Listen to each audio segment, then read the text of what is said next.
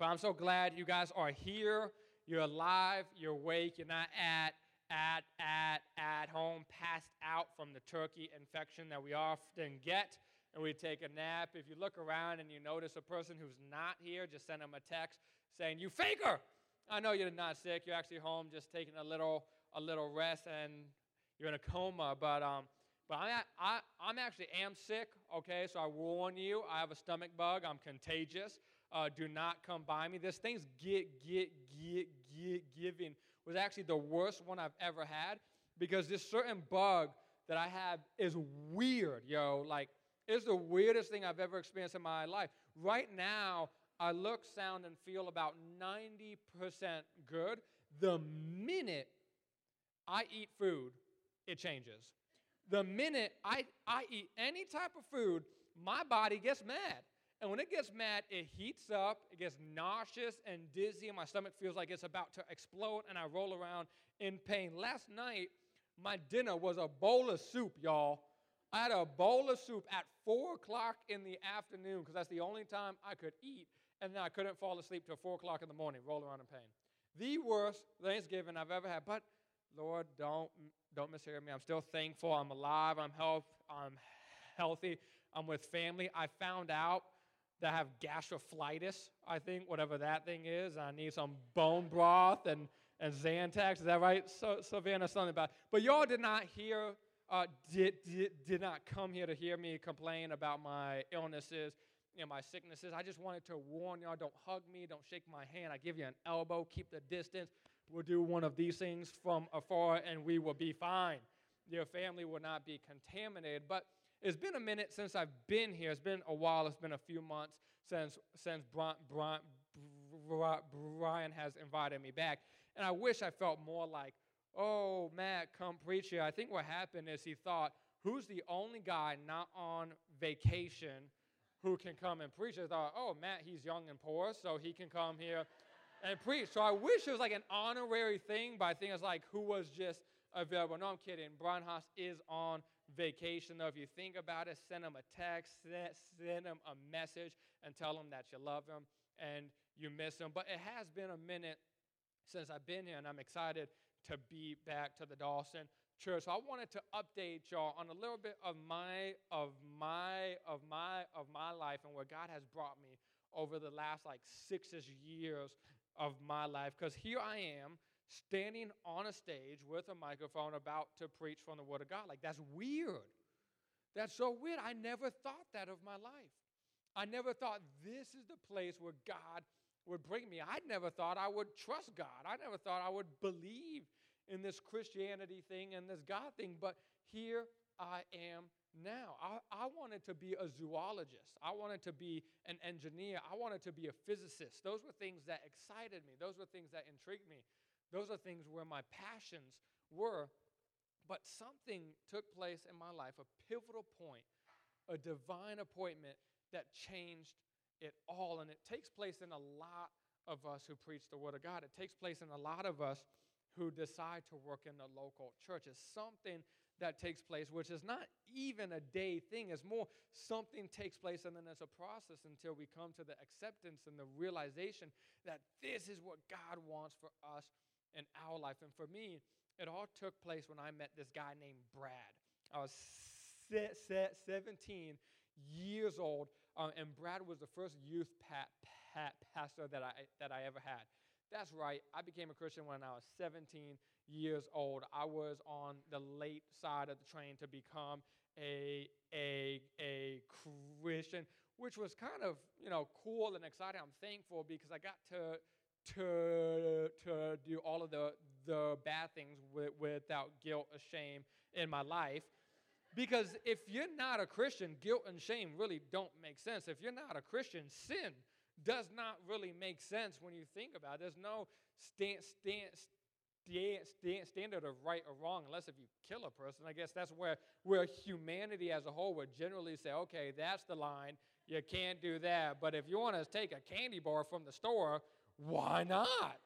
So I took a candy bar from the store, and I did not feel bad about it. But I became a Christian when I was 17, and this guy named Brad, first youth pastor that I ever had, saw something more inside of me. Saw something more than just a trouble kid from the hoods of Miami. Saw something more than just a kid who made a lot of jokes and hid his emotions and his feelings and his fears behind jokes. He gave me chance after chance after chance to serve God until I don't mean like a chance like I betrayed him or nothing. He just gave me a chance, and I would take it. And I do it to preach, to lead, to serve, to be invested in a small group, to do countless things. And he continued to provide me with these chances to grow in my relationship with Jesus, to grow my understanding of Jesus, to grow in who I was becoming. Brad took countless times to invest in me with love, with care, with intentionality. He made a relationship with me that affects me to this day. He's actually now my closest friend that I have on the face of this earth. And it all started with a relationship that Brad invested in me with. It all took place when Brad saw something a little bit more inside of me that most people could not see. Most people didn't want to see. Brad saw something else, and he knew that investing in a relationship was the most important thing for me. So here I am now because of a relationship that one random guy who came into my life thought was more important than a lot of things on earth. Sure, he could have spent more time playing basketball or video games or with his wife or with his cat. There's a lot of things Brad could have done with his time. But he thought it'd be more important to invest his time into me. And it was in that moment, in those years I spent with Brad, that my whole life changed. And I remember the first time I preached the Word of God, it was awful. It was downright awful, but it was fun, and I enjoyed it. And he asked me to preach again when I was 17 to students, to my peers, to my friends, and I accepted it, and I did it. And it was slightly less awful. And I kept on doing it and leading and leading and leading, and here I am today. And the point why I tell you this is to stress, to severely stress how important a relationship is. Do not underestimate or downplay the power that a relationship has in your life, in my life, in anyone else's life on this earth.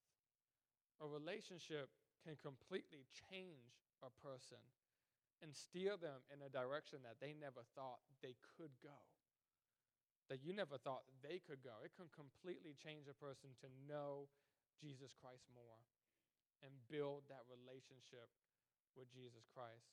And I think that we learn about the power of a relationship throughout God's Word. There's countless times where we see what relationships do. There's Moses and Jacob, right? There's Paul and Timothy. There's Jesus and the disciples. There's David and Jonathan. Like countless times throughout the Word of God, we see relationships matter, and they play a huge role in life and in eternity. And there's a relationship that I think we often overlook in the Bible, and it's Naomi and Ruth.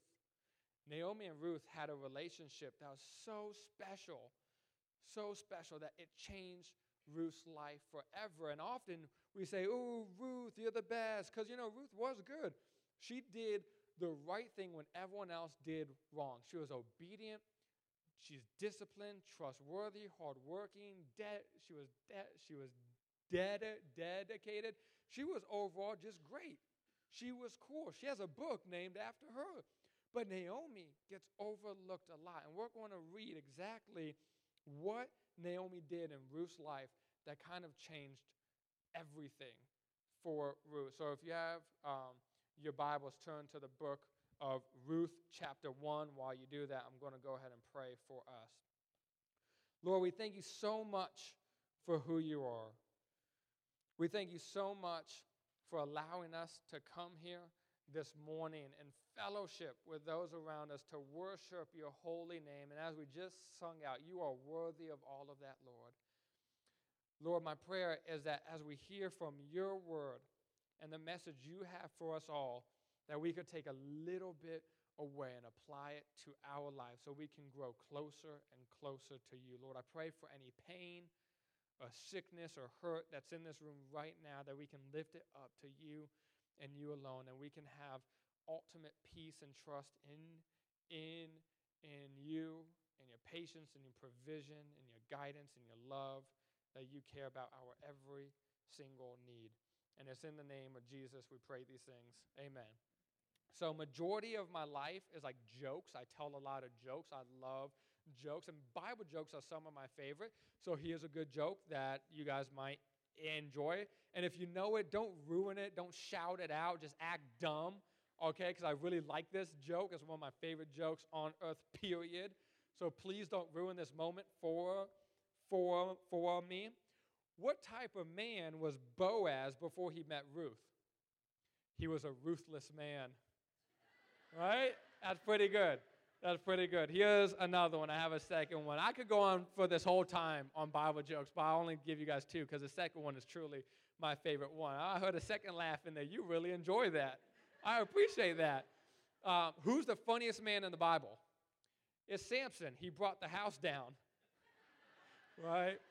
That's funny. That's funny. That one usually gets a bigger laugh. I got a third one. No, I'm kidding. I'm kidding. There we go. Majority of my life is jokes. So we're going to learn about Naomi and Ruth, starting in verse 16. But before we read that, I have to explain how we got to this verse, because starting in verse 16 is a little bit weird. So what happened is there was a famine in Israel way back when, a few thousand years back, like whenever this time was, and food was very scarce.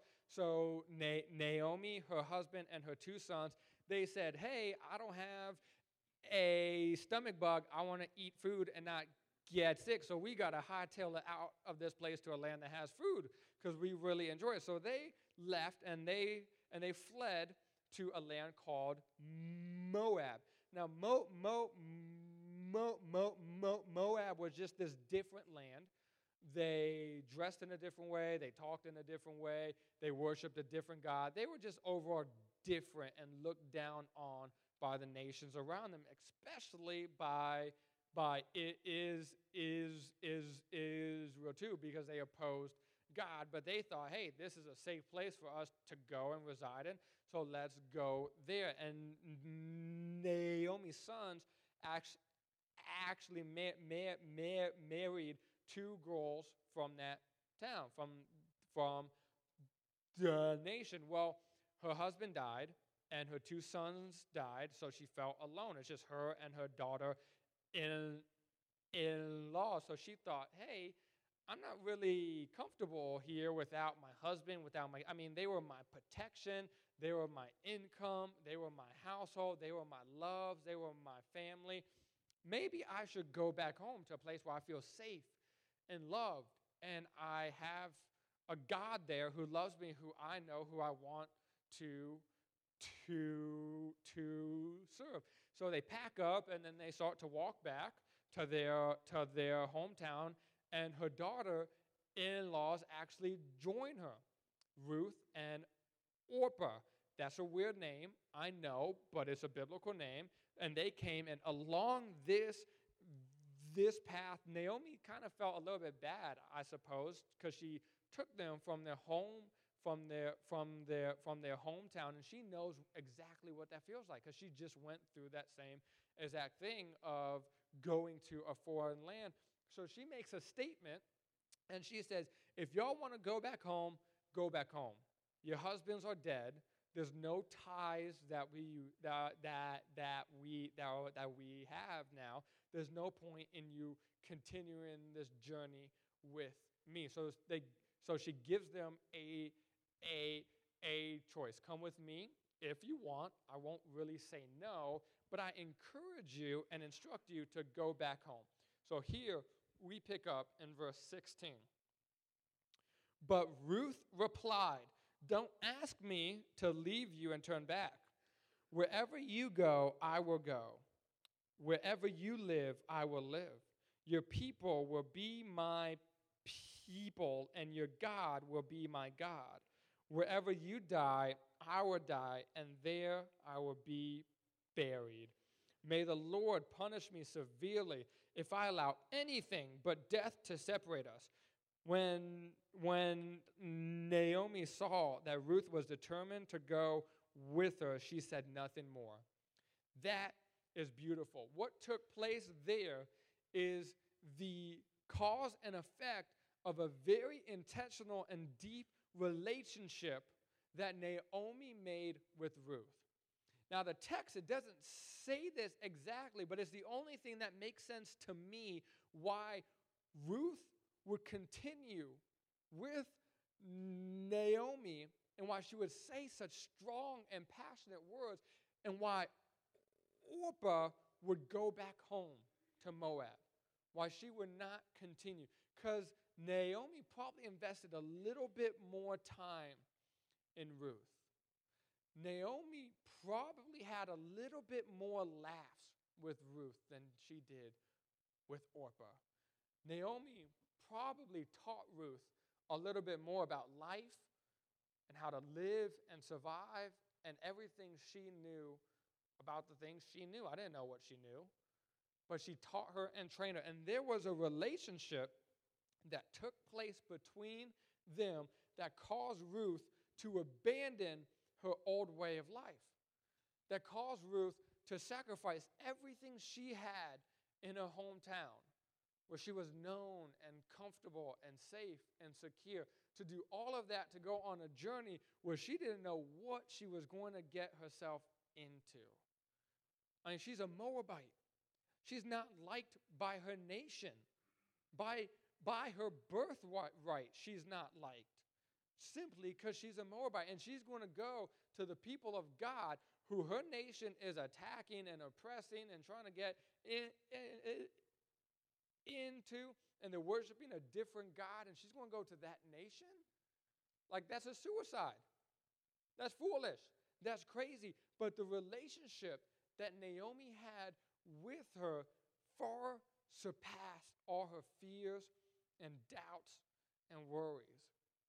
And something very special took place in their lives that caused Ruth to make this choice. See, oftentimes we think of the teenage group as the Moabite land, right? They're kind of this part that we look down on. They're kind of involved in the society we live in, but not really. They're reckless. They're troublesome. They're different.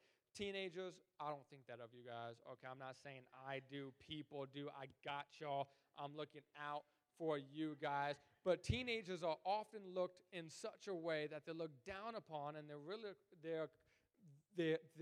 mocked and they're ridiculed, and we're just confused. We don't know what to do whatsoever. That's not the case for me, though, because youth men is actually the only thing I ever want to do in my life. For those of you who don't know, I recently became the student pastor here about a few months back.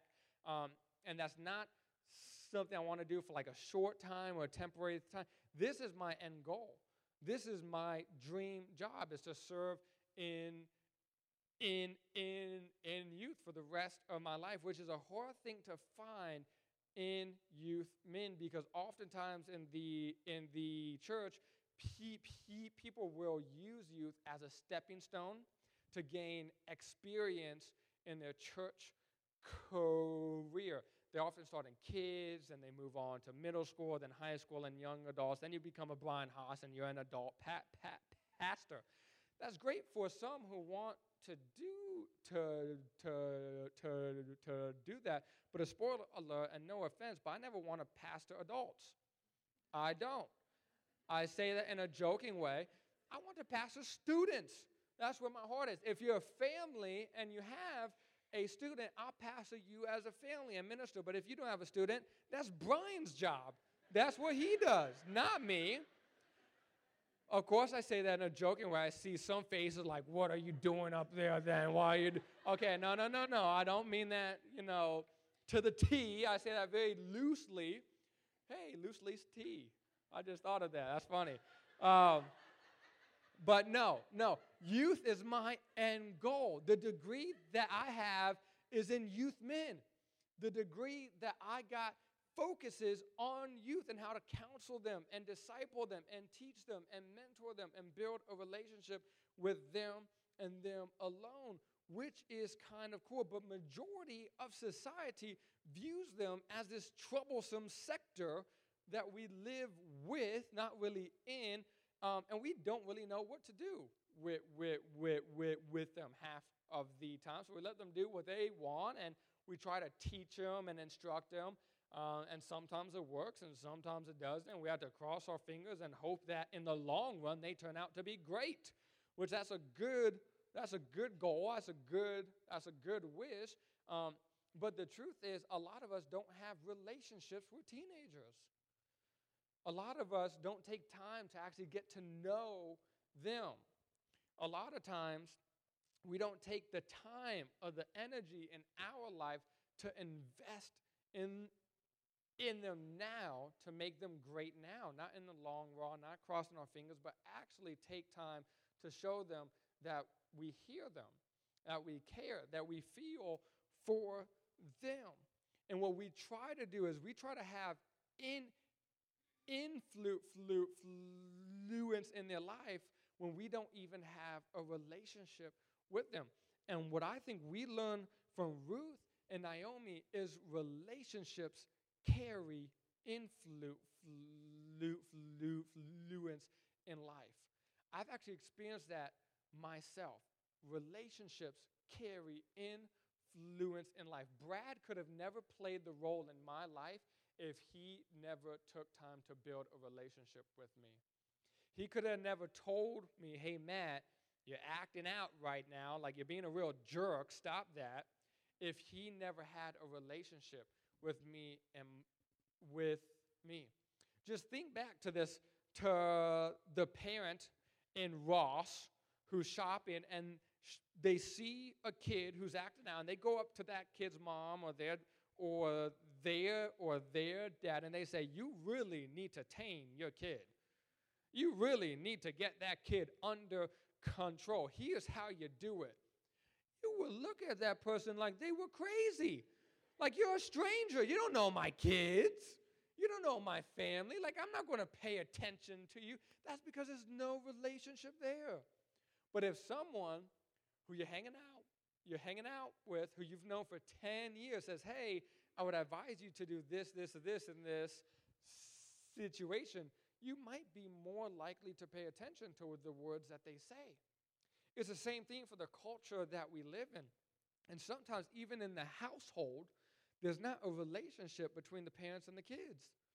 There's more of an employee and a boss thing that's going on where it's just orders, and there's no real investment in a relationship to care and nurture for a child. And I'm not saying that's you right now. I'm saying sometimes that's the case in households, and it's very sad.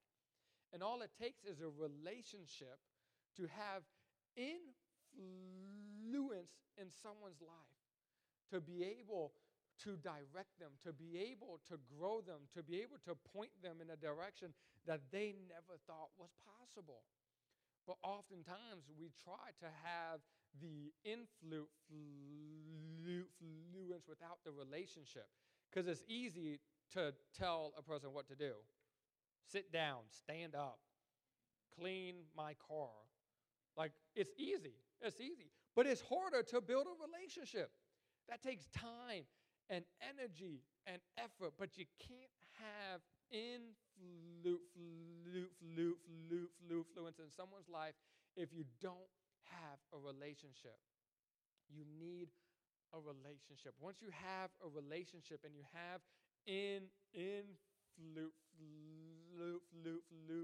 in someone's life, then the influence you have points to direction.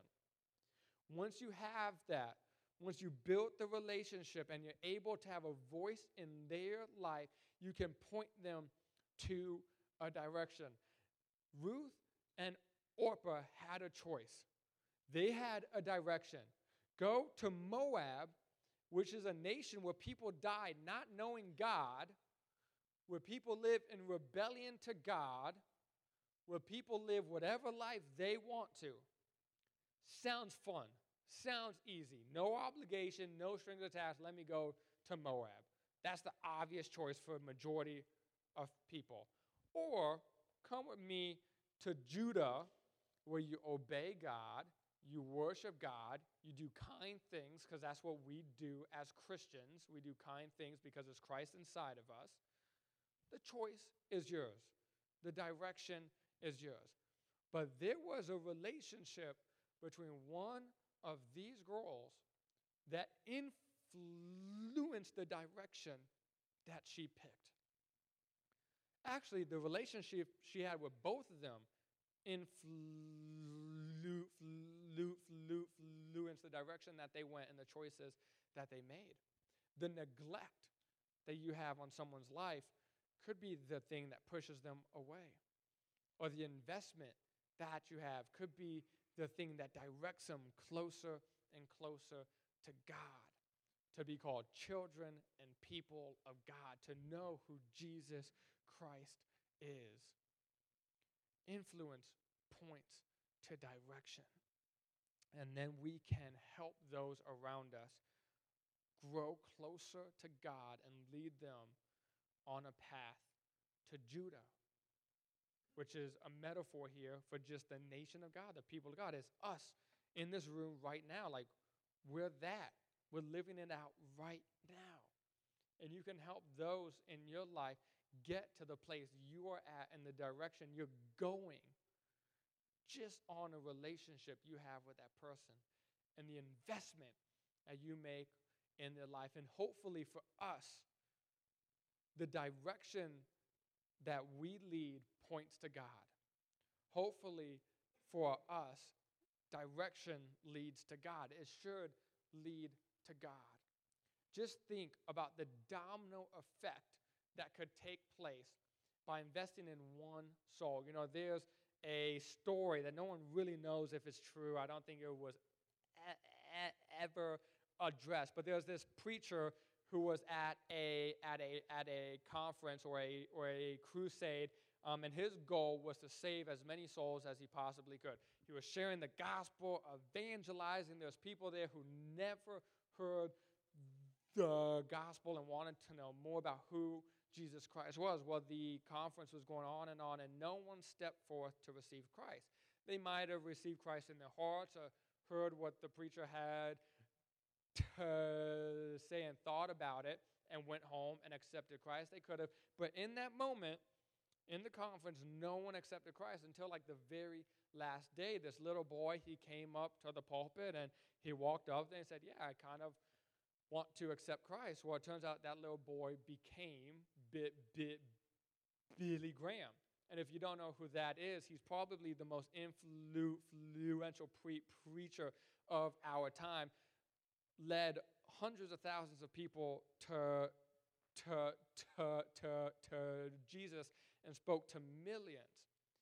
Just imagine what would have taken place if the preacher never had a relationship with the preacher before him, and the preacher before him, and the preacher before him. You see, the truth is we often think about the here and now, what takes place here and now, but think about eternity.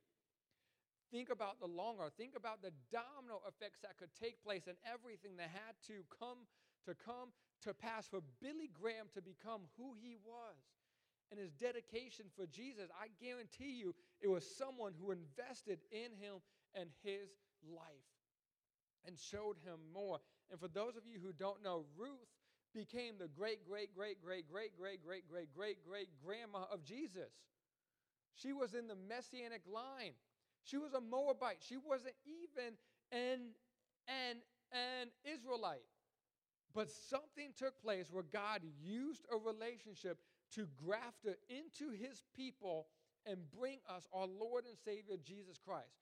Remarkable, unheard of, shouldn't have taken place, but it did. And it shouldn't have taken place because she's a Moabite. She's not an and Israelite, but God used this relationship generations down the line to bring us Jesus Christ. Just think about the eternal effects you could have in someone's life just because of a relationship. Even if it doesn't take place during your lifetime, generations down the road, what could take place in someone else's life because of a relationship you invested in. Relationships have power. And what better way to build a relationship than in the local church? I tell you, if you do not serve in the local church, you're missing out. If you do not serve somewhere in church, you're missing out. It's the easiest, most fun, and joyful way to build a relationship with those around you. And I'm biased, but serving in students is absolutely the best. It is the best. It's where you find the most fulfillment and purpose in your life. If you're sitting here right now and you feel like you've never had fulfillment and purpose in your life, I encourage you, serve. Get plugged in.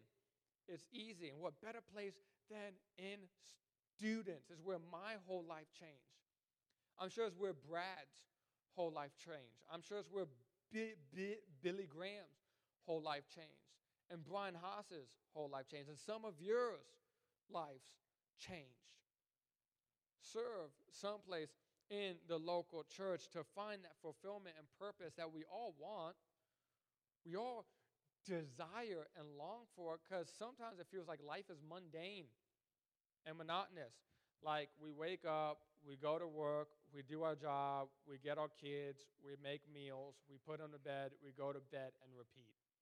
That's boring. That doesn't sound fulfilling or purposeful at all to me. That's why I work in the church, because it's fun, it's exciting. Every day is different. But a lot of us don't do that, so we serve. But if you want that fulfillment and purpose in your life and you feel like you don't have that now, because some jobs are rewarding. If you're a nurse or a teacher, that's fulfilling. That's purposeful. That's great work. If you're a businessman, something else, you can find fulfillment and purpose anywhere in your life. But sometimes we desire and we want a little bit more. What better place than the local church? Don't fight that urge anymore. Get plugged in and serve. One of the greatest joys that I have in my life right now is when a student comes to me in trust, wanting help. When a student comes to me in need, wanting to confess and wanting direction and advice and wanting to see Christ. There's very few things in this earth that can bring me more joy than that can make me feel more fulfilled and purposeful than serving in the local church. There's a very deep quote from Beauty and the Beast. Yes, I said that. Deep quote from Beauty and the Beast from Lumiere is during the Be Our Guest song. One of my favorite songs on this earth. It's catchy, it's fun. Don't judge me. Okay, I know you guys love that song too. Yeah, I could go on and on about it. But he says such a deep quote. Life is so unnerving for a servant who's not serving. What profound words from a candle. Like, Disney does not know what they're saying when they incorporated that into their movie, into their song. But we're servants of Jesus Christ, and how unnerving life is when we're servants by birthright, when we're servants by knowing who Jesus Christ is, and we're not serving our Savior. We're not serving in the local church. That's unnerving. That should create an unwrestling inside of our body. Don't fight that urge anymore. Be a part of something great. Serve in the local church someplace. Find fulfillment and purpose that I know we all want and desire. And like I said, I'm biased, but students is a great place to serve in. It's easy to feel fulfilled and purposeful in students. Serving kids. You know, there's people who put these cards on the chairs each and every week, and it seems like it's a meaningless task. Like half of us, we don't pay attention to that card and the information that's inside of it. But there's some who pick it out and they fill out what they need prayer for. They fill out and let us know, hey, I just accepted Christ. Imagine how awesome that is. That people are connecting to the local church because someone decides to volunteer and put a card on a chair in hopes that someone would look and read it. The most smallest things that we overlook a lot of times can make us feel the most fulfilled and purposeful in life, because that's an important task, so that we know your needs and how we can partner with you guys and minister to you guys as our church. No one did that. I doubt that Brian would do that each and every week. Knowing Brian, he might do that each and every week, but anybody else might not put the card on the chair. Serve someplace in the local church. So I'm going to do something that's a little bit weird, and I'm going to put up my email. If you want to serve or hear more about what that looks like, what that means, reach out. If you're a student who's not plugged in, reach out. I'll buy you free lunch. That's less than $15. That's a pretty good deal. Free lunch, less than $15. I mean, that's Chick-fil-A. That's Panda Express. These are some of my favorite places. If you want to take me out to lunch, it works both ways.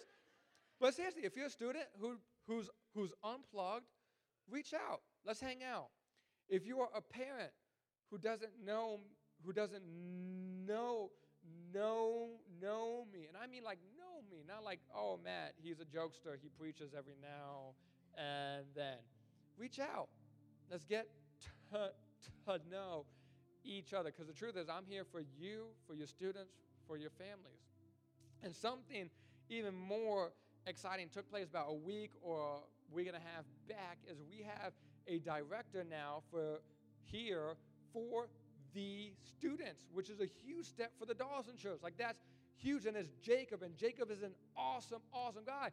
His email is going to be up there too. I told him this morning, by the way, I'm going to shout you out. So you might get slammed with a lot of things and people who want to meet you and get to know you and learn how they can serve and get plugged in. Reach out to him too. Get to know him, because he's with your kids right now. Reaching out and building that relationship with them. Don't underestimate what a relationship can be. If you already serve someplace in the local church, or you don't want to, that's a different talk for a different day. But if you just don't want to, think about someone in your life who you can build a relationship with. Someone who you work with, or even in your family, in your community that you live in, who you can build a relationship with to hopefully direct them to God. And just that one individual who gets overlooked. That one individual who might need a, hey, how's your day? That's easy enough. Sometimes that goes such a long way when we take a little bit of time to get to know those around us. People love to talk about them. Just ask them questions about them. Get to know them. Build a relationship. It can have an effect that bleeds over to eternity. It can have an effect where they enter the gates of heaven and see our Jesus for the first time, and he says, well done, my good and faithful servant. God puts people in our life for divine appointments. God receives the glory in the end, but he uses those in our life for mysterious, awesome things that don't make sense whatsoever. Think about a relationship you can build with someone around you and build it. And once again, I'm biased, but the easiest way is students.